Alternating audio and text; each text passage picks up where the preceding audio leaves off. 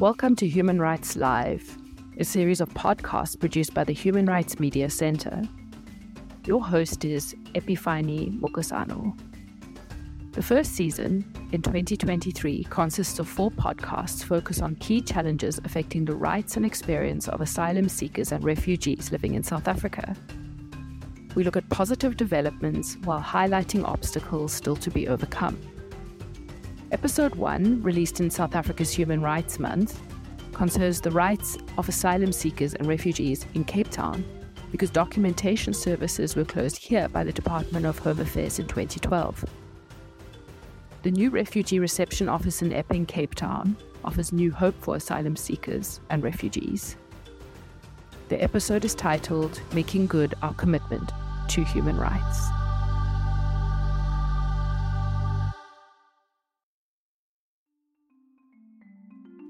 At last, it's happening. I almost shout as I gaze at the large white signboard reading Department of Home Affairs. It's Wednesday morning and we are standing outside the soon-to-be reopened Refugee Reception Office at 12 Grenville Avenue in Epping, an industrial area almost 20 kilometers from the Cape Town CBD. I am Epiphanie Mukasano of the Human Rights Media Center, and with my colleague and director, Shirley Gunn, we are attending a stakeholder engagement with the Department of Home Affairs.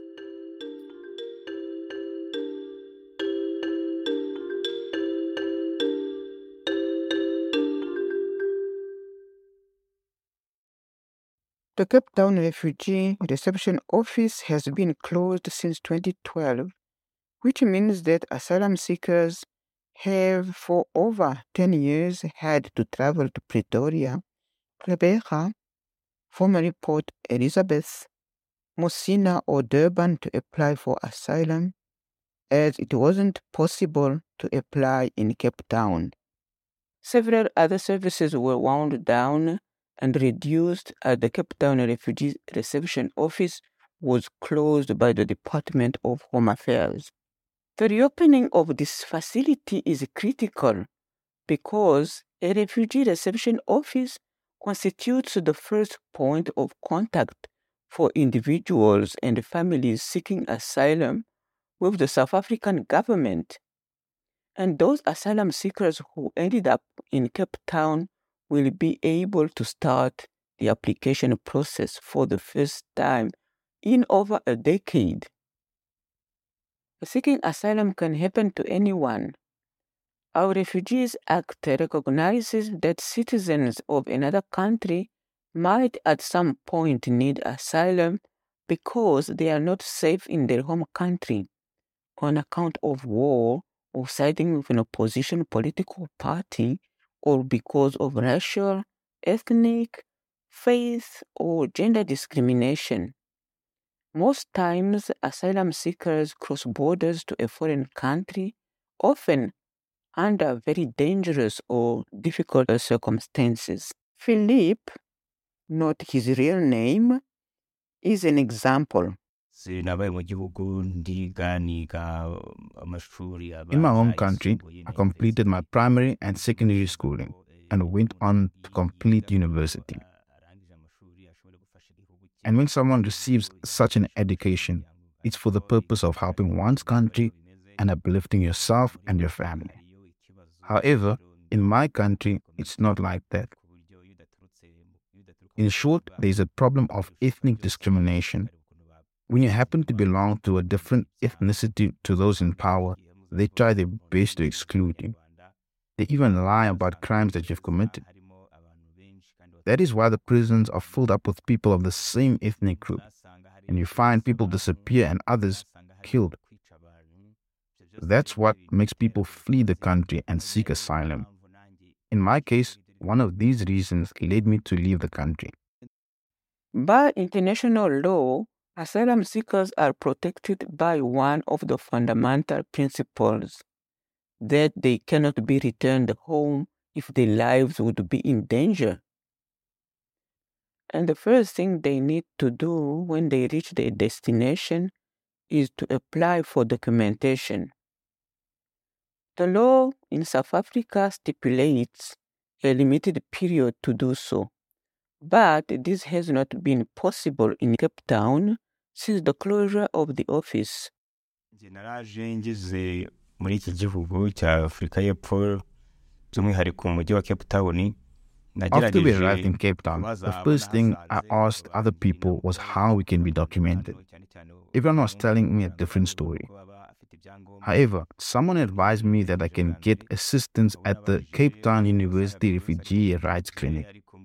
They gave us a letter of identification in case of an accident, but said we'd have to wait patiently, maybe a month or two, for those responsible to document us. I kept this letter, but it did not help me or my family members because it was useless when you have to look for a job or to apply to study. I waited for 2 months to elapse for those who interview asylum seekers to contact us, but nothing happened. I kept on searching for further advice on how to get documented.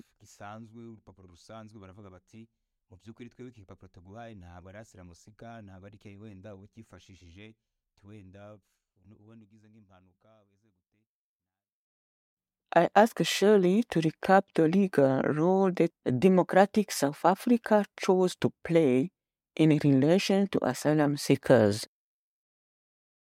Well, in 1998, South Africa made a commitment to protecting asylum seekers and refugees when the Refugee Act was signed into law by former President Nelson Rolihlahla Mandela in compliance with international law.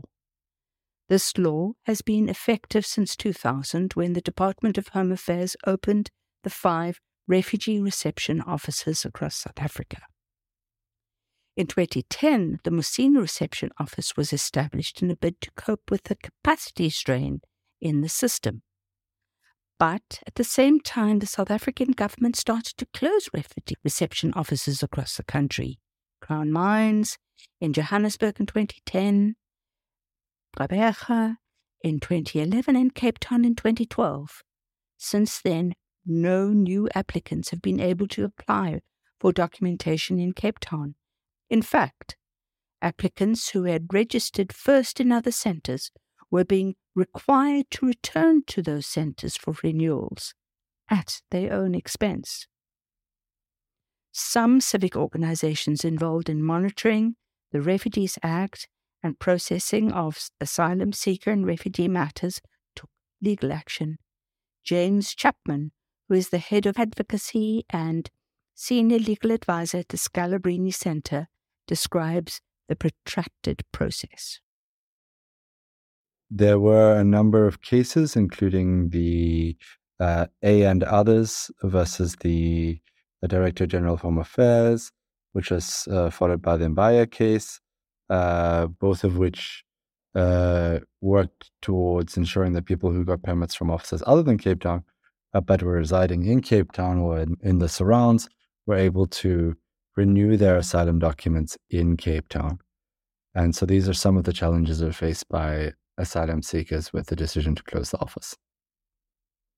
One of the other impacts of the protracted closure has been that you have a number of individuals who, if they don't have means to travel to offices other than the Cape Town Refugee Reception Office, then they end up being in a position of vulnerability, undocumented for months, if not years, as it's not possible to apply for asylum in Cape Town.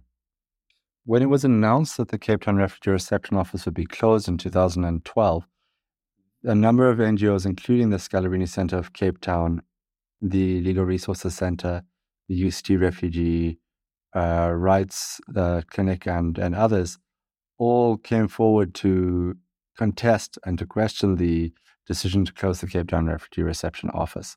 There was a series of litigation in the Scalabrini case, the initial Scalabrini case, challenging the closure of the Refugee Reception Office in 2012, followed by another Scalabrini case also challenging the further closure decision that took place in 2014,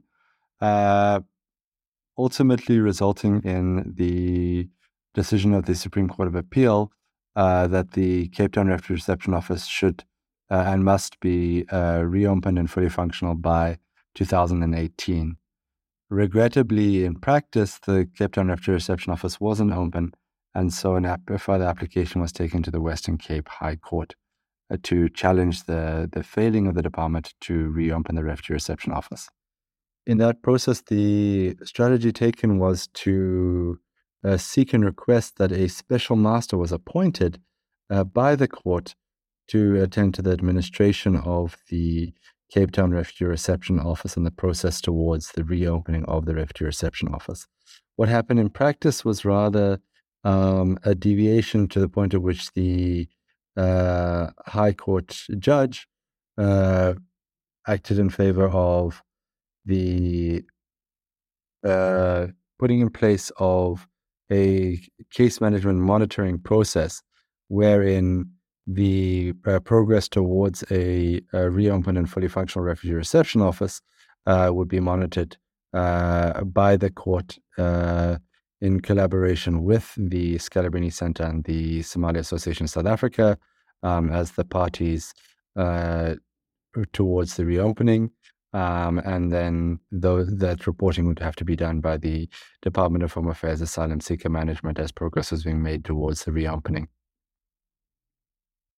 In addition to legal action, a number of civil society organizations engaged in activism to demand an end to the prolonged closure of refugee reception offices across South Africa after COVID lockdown restrictions were lifted.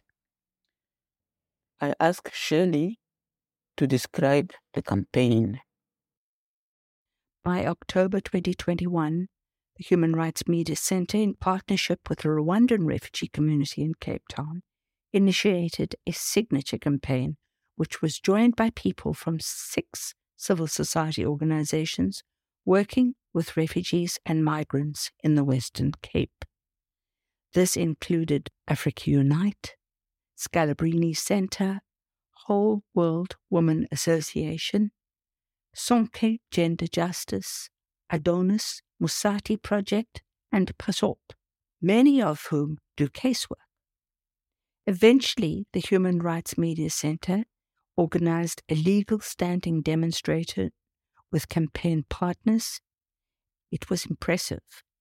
A group of 14 asylum seekers and refugees protested with posters in front of Parliament in Cape Town on the 31st of March 2022.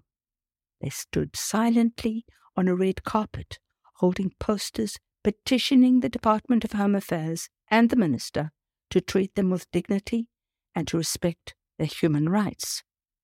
A memorandum of 3,839 signatures gathered physically and electronically were handed over to the Parliamentary Liaison Officer of Home Affairs, Musi Njoko. The Department of Home Affairs never responded, although the reception offices elsewhere across South Africa reopened on the heels of this protest on the 3rd of May 2022.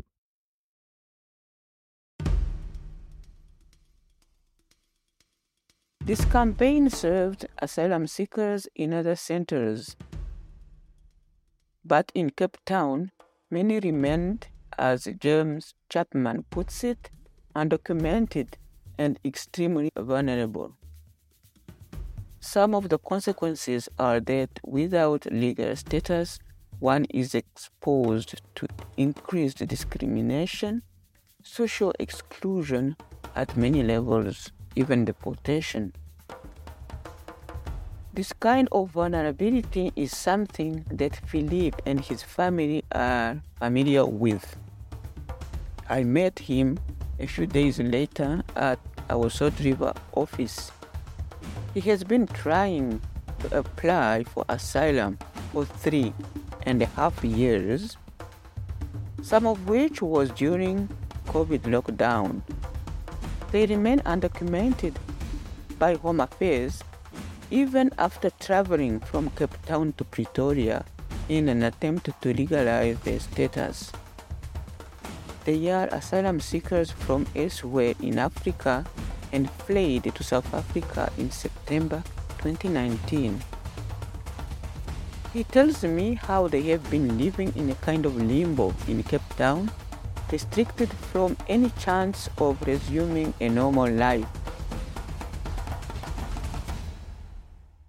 I asked him to share his story of his attempt to get his family documented as asylum seekers. rwose muri umwaka ushize wa 2022 hafi mu mpera naje kubona message abantu baza kumbwira ati noneho amahirwe yabonetse. I am among the first that applied because I was in dire need to get documented. We received a response within 3 days and were asked to apply either at the Pretoria or Messina refugee centers. I chose Pretoria. This was not easy for me because traveling from Cape Town to Pretoria requires many resources, and because we are 4 in a family. I tried my best to find tickets for us all, and we traveled to Pretoria. I hoped to find a transit center where my family could stay, but I was very much disappointed when I was informed that everyone has to fend for themselves. So, I had to find accommodation, not an easy task because of my family size. We were required to go to the Department of Home Affairs on a Wednesday. There we were called at about 9:30 to be assisted. I had secured the appointment in my wife's name because I know that in this country, women's rights are prioritized. You had to give your personal details in the application. Now, according to my knowledge of what happens in other countries, one person goes for the interview and the additional member of the family are assigned one file. This is known as family joining. So because I'm married to my wife and have all the necessary documentation to prove this, we decided to do it that way. We presented ourselves at the reception counter. There, we were told that they will only attend to the person who's applied. We tried to explain that we are one family, that they should receive us as a family because we had mentioned that we are a family of 4 in the application. They persisted in saying that they will only help the person who applied. We were left with no choice but to let my wife be helped. They took her fingerprints, which took about 20 minutes. When they were done, they told her to go home and come back the next Wednesday. My wife explained how it would be impossible to come back on that Wednesday because we live far from here. I'm with my family and we have to go back to Cape Town. We have spent all of our money we have budgeted for on this trip. It is impossible for us to continue living here. Have pity on us and sort us out, she said. They replied, "You do not teach us how to do our job. Go and come back next Wednesday. You do not have a choice." I decided that we should go back to where we have been staying and ask for 7 more days. Imagine having to do this despite our limited resources and without proper jobs. We had to resort to our friends there to help us stay for the entire week. When we went back to Home Affairs, my wife was given an interview and by 10 o'clock she was finished. They printed a small paper with some numbers, gave it back to her and asked her to go home and come back the next Wednesday. We were speechless. We reminded them that we had come from far and begged them to finalize everything for us so that we can go back home to Cape Town. Again, we were told that no one teaches them how to do their work. It had become a long story. We begged and pleaded, all in vain. They did not want to hear a word of what we were saying. By then, we had run out of money and even borrowed from some of our friends there. We had told them that once we got the documents, we would hopefully get jobs and pay them back soon, but this made it impossible to stay another week. Therefore, we borrowed more money to be able to travel back to Cape Town and left early the following day. The whole trip at this point had cost us 12,000 rand. At this stage, 4 months later, I am still waiting to hear what the South African government decides about opening an office closer by because going back to Pretoria is a nightmare, and only my wife will be able to go there anyway. I'm saddened by his story, but I am also angry to hear of the attitudes of the officials and their heartless responses. One might be forgiven for thinking that obstructing documentation of new asylum seekers is deliberate. Philip's closing words bring the extent of the issue home to me. And it's not only me. There are many others who are in a similar situation. My tears and those of my families are shared by many others. I too share those tears, but I'm also interested to hear how he feels about applying online. This is how Home Affairs plans to process applications in the future. They make it sound easy and convenient. However, Philip replies, You understand that this has to do with technology, and many of us are not familiar with it. The other thing is that we're struggling to learn the language here. We are not used to the English language because we've not been here for very long. So we had to find someone and pay the person to help us with the application. The person used his phone. You get these phones with the internet. So the person helped us and we paid him. Philip's story tells me that South Africa is failing in addressing our human rights targets for Cape Town-based asylum seekers. And even when at great personal expense and sacrifice, the applicants make their way to a refugee reception office elsewhere in South Africa, they are met by an obstructive application processing system and personal disrespect from those who should be serving them at the Department of Home Affairs.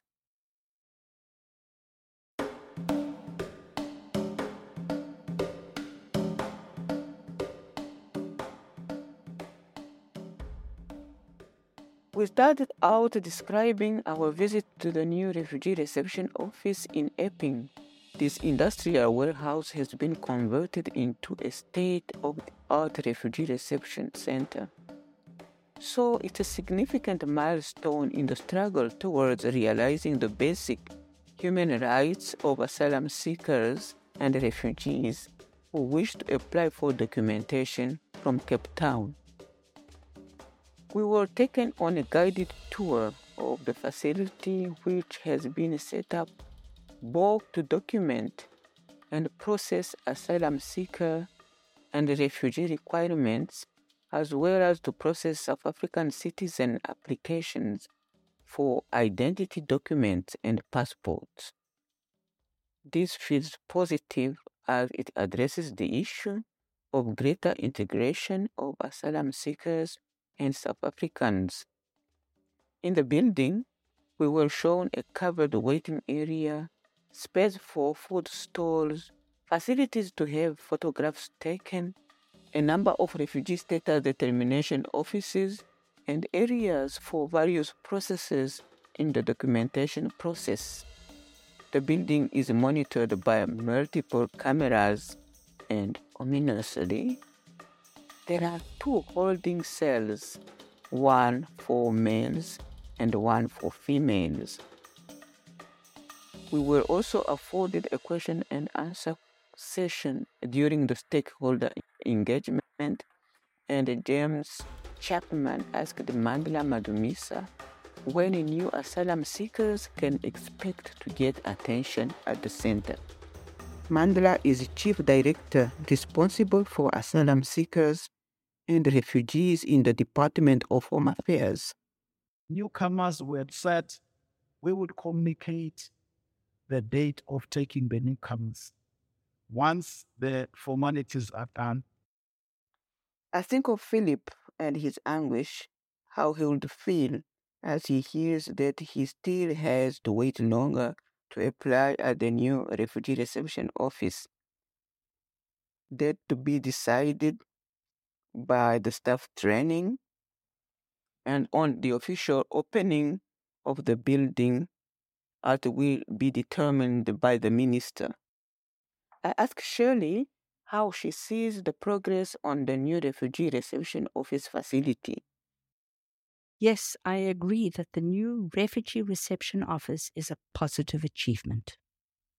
And it's a step by the Department of Home Affairs towards reinstating the human rights of asylum seekers. But yesterday, we heard reports of the system being offline and people being told to come back again tomorrow. To date, The impact on asylum seekers who reside in Cape Town has been severe. The right to apply for asylum has been repeatedly delayed for over a decade. Impediments have been repeatedly thrown in their way, leaving them vulnerable. It has increased their social exclusion and fueled the narrative of illegality, which is often used to fuel xenophobia. And yet, the new Refugee Reception Office is soon to open officially, and we are told that new applicants will be accepted in the next few months, so the situation is starting to look hopeful. Yet, we must continue to monitor progress to record when documentation of new asylum seekers begins and how quickly they are processed through the system. And we also need to keep tabs on whether officials treat applicants with respect and dignity. I wonder whether humane treatment of asylum seekers is part of the training officials are receiving, as it definitely should be.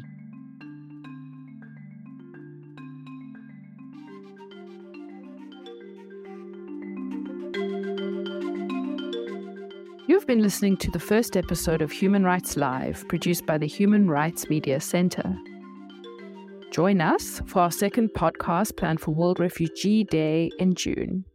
We would like to thank the contributors of this podcast, our production team, and the Rosa Luxemburg Foundation, who have made this series possible.